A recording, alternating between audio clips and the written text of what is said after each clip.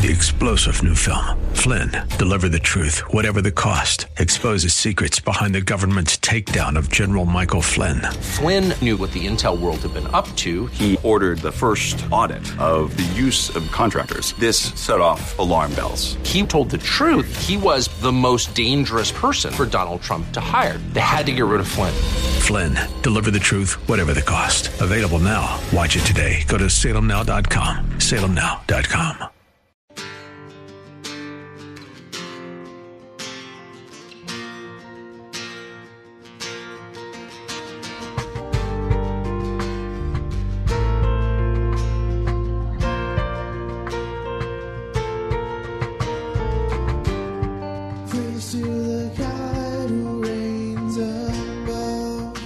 Hello, and welcome to In the Word, a ministry of Calvary Chapel of Orlando. We hope that God speaks to you today as we continue our study verse by verse, chapter by chapter through the Bible, with Senior Pastor Will Ramirez. Today, as we continue with our study in the book of Judges, Samson and his wife teach us a great deal about how to have a bad marriage. We'll pick it up in Judges chapter 14, verse 18. Once again, that's Judges chapter 14, verse 18.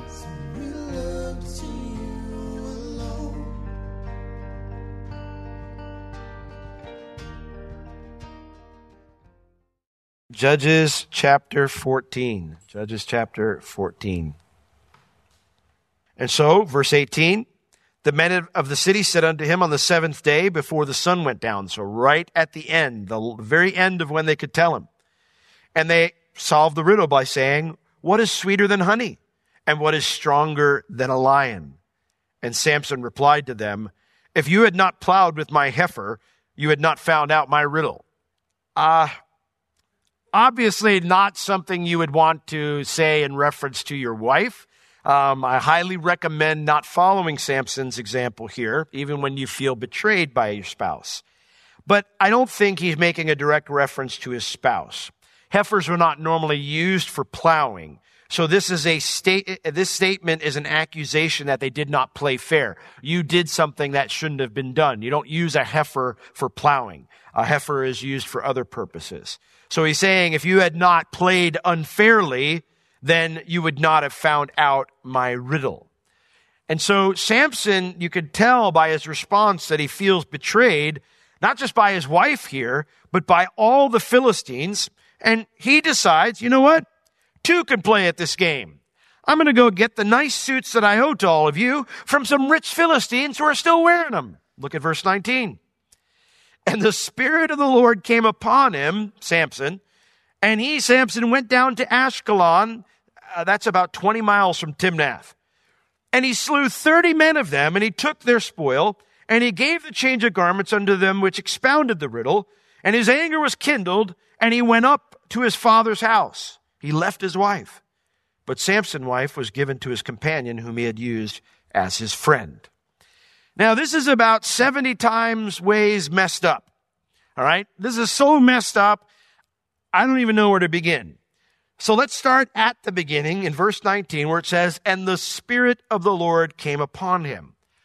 Why would God come upon him in supernatural power when Samson's motivation here is not spiritual, but it's personal hurt and anger and a desire for retribution? Revenge, personal revenge. Well, we already know the answer. The answer is given up here in verse 4. The same reason that God allowed him to marry this Philistine girl. It says it was of the Lord because he saw an occasion against the Philistines. God wanted conflict between Israel and the Philistines, and this was the spark that will start the fire. And so he empowers Samson, allows Samson to go through with this. Now, Samson goes down to Ashkelon. Ashkelon is one of the 5 royal cities of the Philistines, over 20 miles from Timnath. I mean, you got to be pretty angry to go stomping down there to go get these suits. However, there is a method to his anger. Because it's a royal city, this is where the wealthiest Philistines would live. And so he goes into this city packed full of Philistines, kills 30 men of them, takes their spoil, literally what they were wearing, takes the clothes right off of them, and I don't think he probably dry cleaned them before returning them. And then he throws the clothes at their feet, gave the change of garments unto them, which expounded the riddle. Here you go. Hope you like them. Now, none of this from an individual perspective of what is right and what is wrong is good. From God's perspective, he's starting a conflict up with the Philistines and the Israelis.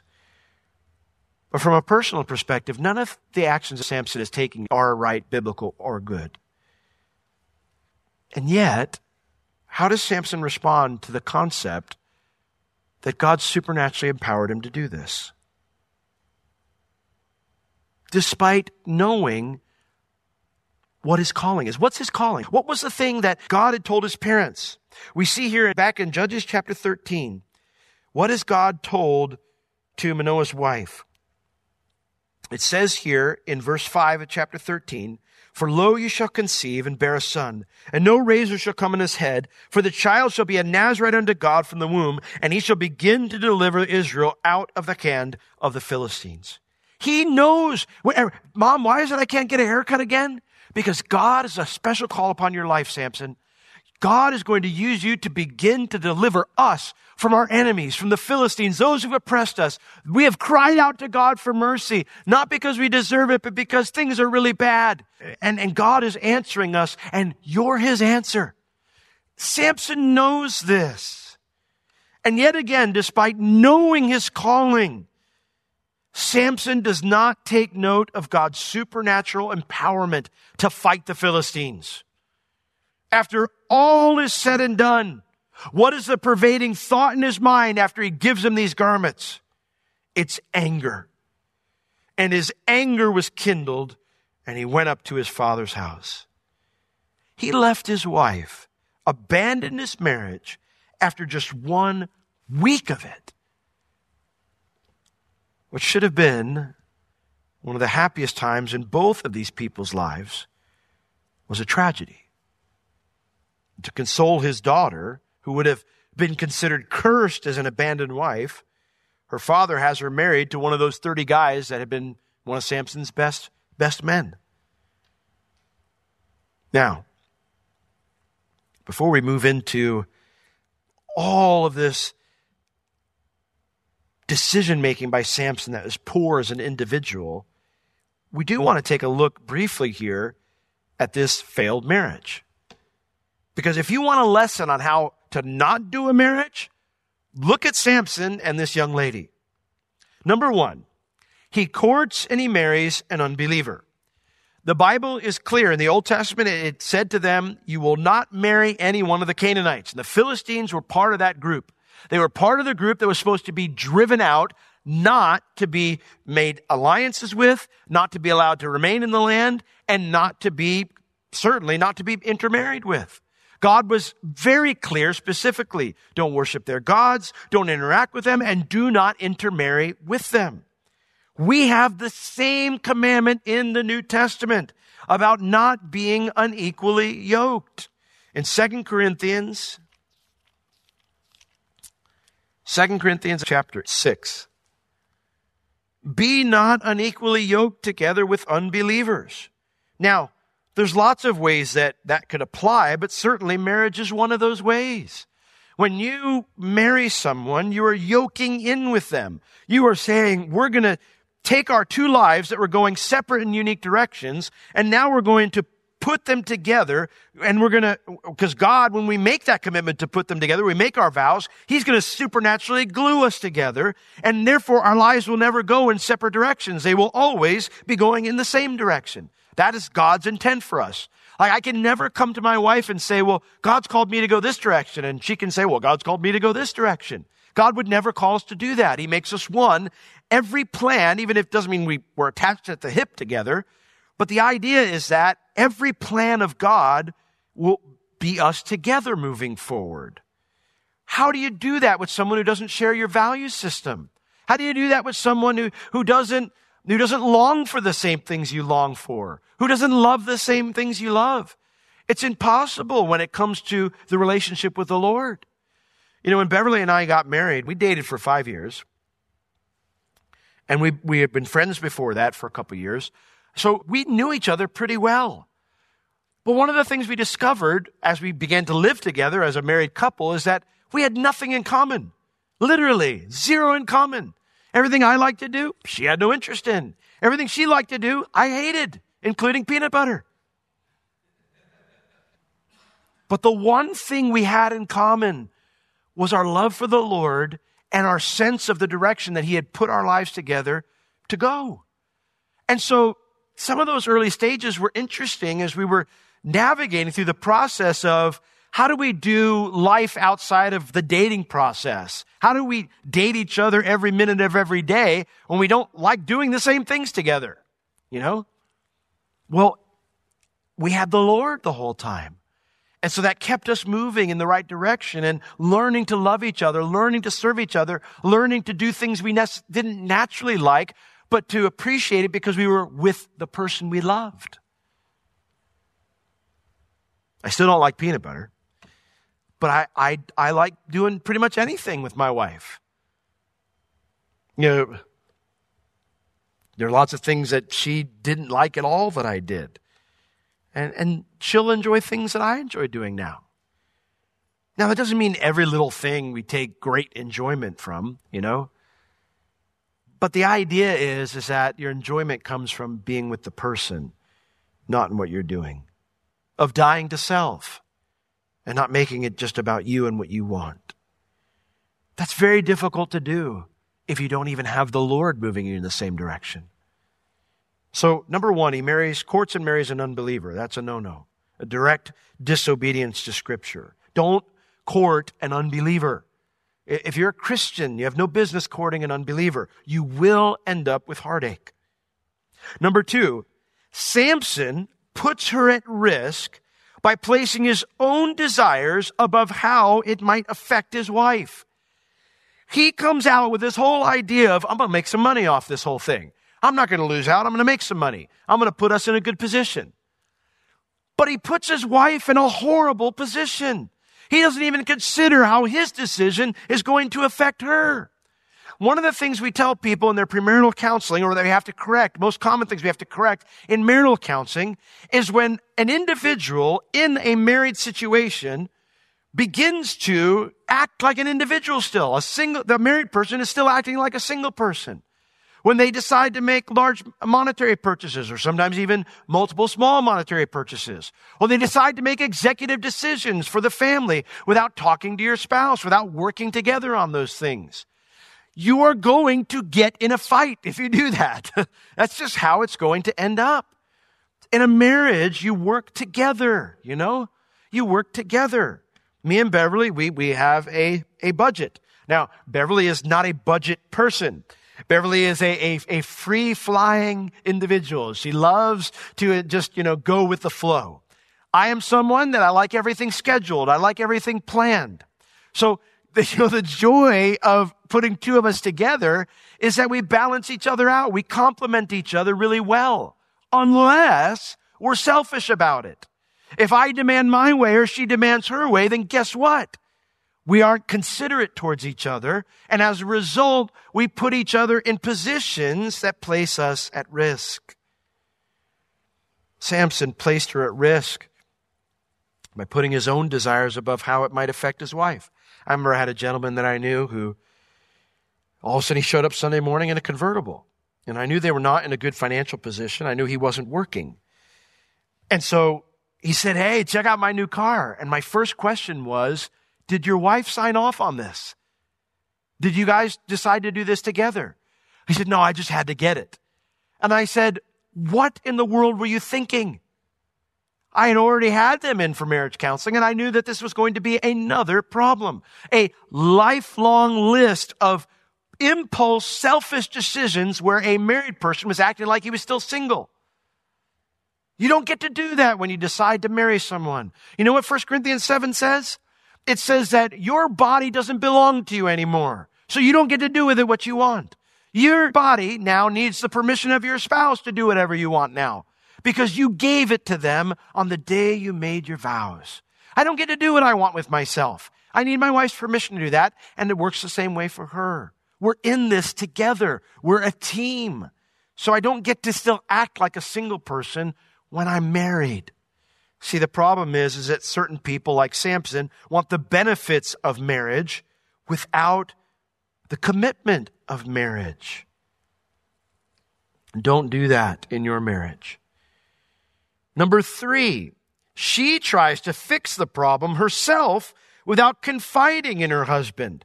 And she ends up siding with her people over her husband. That's 3 and 4, I guess you could say. She doesn't confide in him. Listen, wives, I know you may be worried about how your husband may respond if you talk to them about a problem that's going on or a fear you have or a worry you have. But this is the person that God has put into your life to be your helper as well, to help lead you through that, to dwell with you with understanding. You say, my husband's not understanding. Yes, but you're not going to fix it by leaning on your own understanding and taking matters into your own hands. That will never fix it. 1 Peter chapter 3 has clear instructions for if you have a husband. It doesn't say who's not a believer. It says a husband who won't obey the word of God. If you have a husband who's just not being obedient to the Lord, it has clear instructions about how you're supposed to handle that. And it's not by taking matters into your own hands. And your example to follow is Sarah, who had to listen to a husband who was lying about their marital status because he thought that would keep her safe, but in reality ended up her in a harem twice. So this is not the way to handle things if you're a husband, of course, but that's not the way to fix the problem if you're a wife. Tell your husband, say, listen, this is really important to me, and I need your help. I have a fear, I have a worry, I have a problem, and I need to talk to you about it. Can we do that, please? And then pray. Pray that God moves in the heart of your husband. Trust me, he can do a far better job than you can with your husband. Now, she sided with her people over her husband. Listen, I don't care what culture you come from. I realize American culture is a lot looser, and other cultures are much more closely tied with their immediate family. But when you get married, you leave your father and your mother, and you cleave to your spouse. Your number one loyalty is to your spouse, always. It's not to your kids, and it's not to anyone that came before, not to a cousin or a brother or a sister, to parents, anything. She placed her parents and her people over her husband, and that will always end badly. A spouse knows when they're not the priority, especially a wife, but they both know. I know of a couple that every time the mother-in-law called, all she did was insult the husband to the wife. And the husband knew this. He could hear it. He could hear the tone of the conversation. And she would just listen to it. Listen, my parents would never do this. But if I had parents that were insulting my wife, my first thing to say to them is say, if you insult my wife again, I'm hanging up. And if you continue to insult my wife in the future, I'm not going to talk to you anymore. Period. Because you're not going to do that. I'm going to let you know that she is valued above everything else in my life right now except the Lord. And that's how it's supposed to be. And when you don't have that proper order, you're going to have problems in your marriage. Number 5, Samson shows himself as untrustworthy of being confided in because he puts his parents above his wife. He says to them, I haven't even told my parents. Why would I tell you? How do you think that made her feel? I see wives all the time who they always feel like they're playing second fiddle to their husband's parents or their husband's siblings, that there's always a loyalty. The husband's always there for the parents. He's always there for the siblings, but he's never there for his hurting wife. He's never there for the needs of his own family. That is going to create problems. Samson showed clearly where his loyalty was, and it was in the wrong place. Husbands, your first priority is your wife. The Bible says that we're to love our wives like Christ loved the church. And Jesus could have stayed in heaven with his heavenly Father, who he had a wonderful relationship with. But he left that place to lay down his life for his bride. That's what he did. And so maybe you enjoy being with your family more than you enjoy being with your wife. Tough. You shouldn't have gotten married then. You should have hung out with your family. You don't get to have the benefits of marriage without the commitment of being the one who dies for your spouse, for your wife, for your bride. Number 6, she tries to get him to change by nagging. There's scriptures that talk about what a nagging wife is like, and I won't quote them because you already know them. Even if your husband gives in, you are losing his heart. So even if you get what you want, you're not really getting what you need or what you really want. You want to be loved. You want to be valued. Now, if your husband's not listening to that, nagging will not change that. I've never met a husband who said, you know what? I don't think I'm appropriately loving my wife. I can tell because she's nagging me so much. I've just never seen a husband respond that way. When we do marital counseling or premarital counseling, Beverly will often bring this up. She goes, I've never changed Will's mind or his heart by getting on his case about something. She said, I have been able to do that, though, by serving him, by loving him, by ministering to him, even when he's not ministering to me. So, wives, don't nag your husbands to try to get them to change. Pray, serve them, love them. Do what 1 Peter 3 says. Now, number 7, Samson gives in to her nagging instead of trying to understand where he's failed. He just wanted her to get off his case. Instead of going, you're really bugged by this. Where have I blown it? One of the things that I read in a marriage book for husbands is it said, husbands, your wife is a mirror for you to see where you are failing and where you are succeeding. And when I see my wife upset, when I see that she is all out of sorts, I can say 9 out of 10 times, I can probably pinpoint an area where I have failed in some way. Now, I say 9 out of 10 times because there's times when we've talked about it and Beverly says, Will, this is just me. It has nothing to do with you. I need to repent. I need to deal with some things. It's just me. But a lot of times, I had a part to play in that. And Samson, he never looked internally. He never looked at himself. When I see my marriage is not where I like it to be, not where I hope it will be, or not where I want it to be, and our relationship isn't the way it's supposed to be, the first thing I do is I don't go to the Lord and go, God, can you please fix her? I say, Lord, reveal to me where I am not doing what I'm supposed to be doing. Because like I said, 9 times out of 10, the Lord has something to say to me. 9 times out of 10, the Lord goes, Will, I'm glad you asked because I want to talk to you about this. Giving into the nagging is not solving the problem. It's only making you feel like you don't have to deal with it anymore. And then number 8, Samson leaves his wife when he realizes she's betrayed him. If you're not married today and you want to get married, you need to understand something. You're going to be betrayed because you're marrying a sinner. It's going to happen. It may not happen to this degree. It may happen to a greater degree. But you will be betrayed. You're marrying a sinner. You will betray your spouse because you're a sinner. And even though betrayal hurts, the answer is never to leave. Jesus says, I will never leave you or forsake you.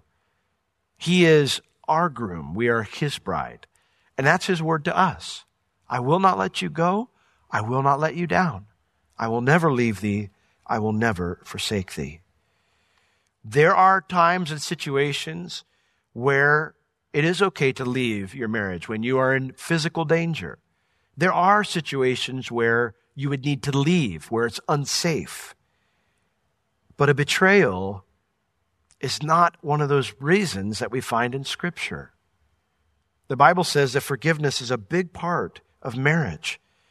And if you don't learn to forgive your spouse, if you don't go into marriage understanding that it's going to be a big part of your marriage, you're going to find yourself in a heap of trouble. Now, Samson's wife may have gotten what she wanted through manipulation, but she lost her husband's heart. Samson reached for something forbidden and ended up not getting what he wanted. And this is what will always happen when you and I violate God's word as it concerns marriage. Don't treat your marriage that way. Do things God's way, whether you're currently single or whether you're married, because your way will always lose out on something vital, even if you get something you want. Always. Always. This has been In the Word with Pastor Will Ramirez, a ministry of Calvary Chapel of Orlando.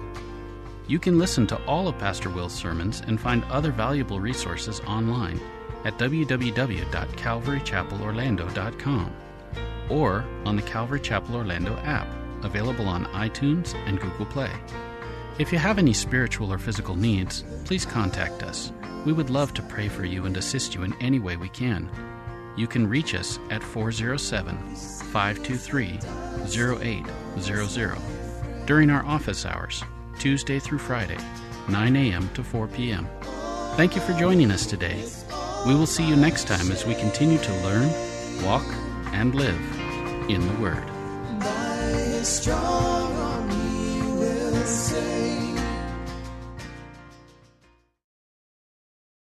Three-star General Michael J. Flynn, head of the Pentagon Intelligence Agency, knew all the government's dirty secrets. He was one of the most respected generals in the military. Flynn knew what the intel world had been up to. He understood its funding. He ordered the first audit of the use of contractors. This set off alarm bells. The explosive new documentary, Flynn, Deliver the Truth, Whatever the Cost, uncovers the facts behind this scandal. Flynn told the truth. He was the most dangerous person for Donald Trump to hire. I find out the worst enemy that I'm going to face in my life is right here in America. They took my assessment and they wanted me to change it. And I was like, I'm not changing it. They had to get rid of Flynn. With in-depth interviews, archival footage, and never-before-seen personal records of the man behind the headlines. I just felt like I was drowning. Flynn, Deliver the Truth, Whatever the Cost. Available now. Watch it today. Go to salemnow.com. salemnow.com.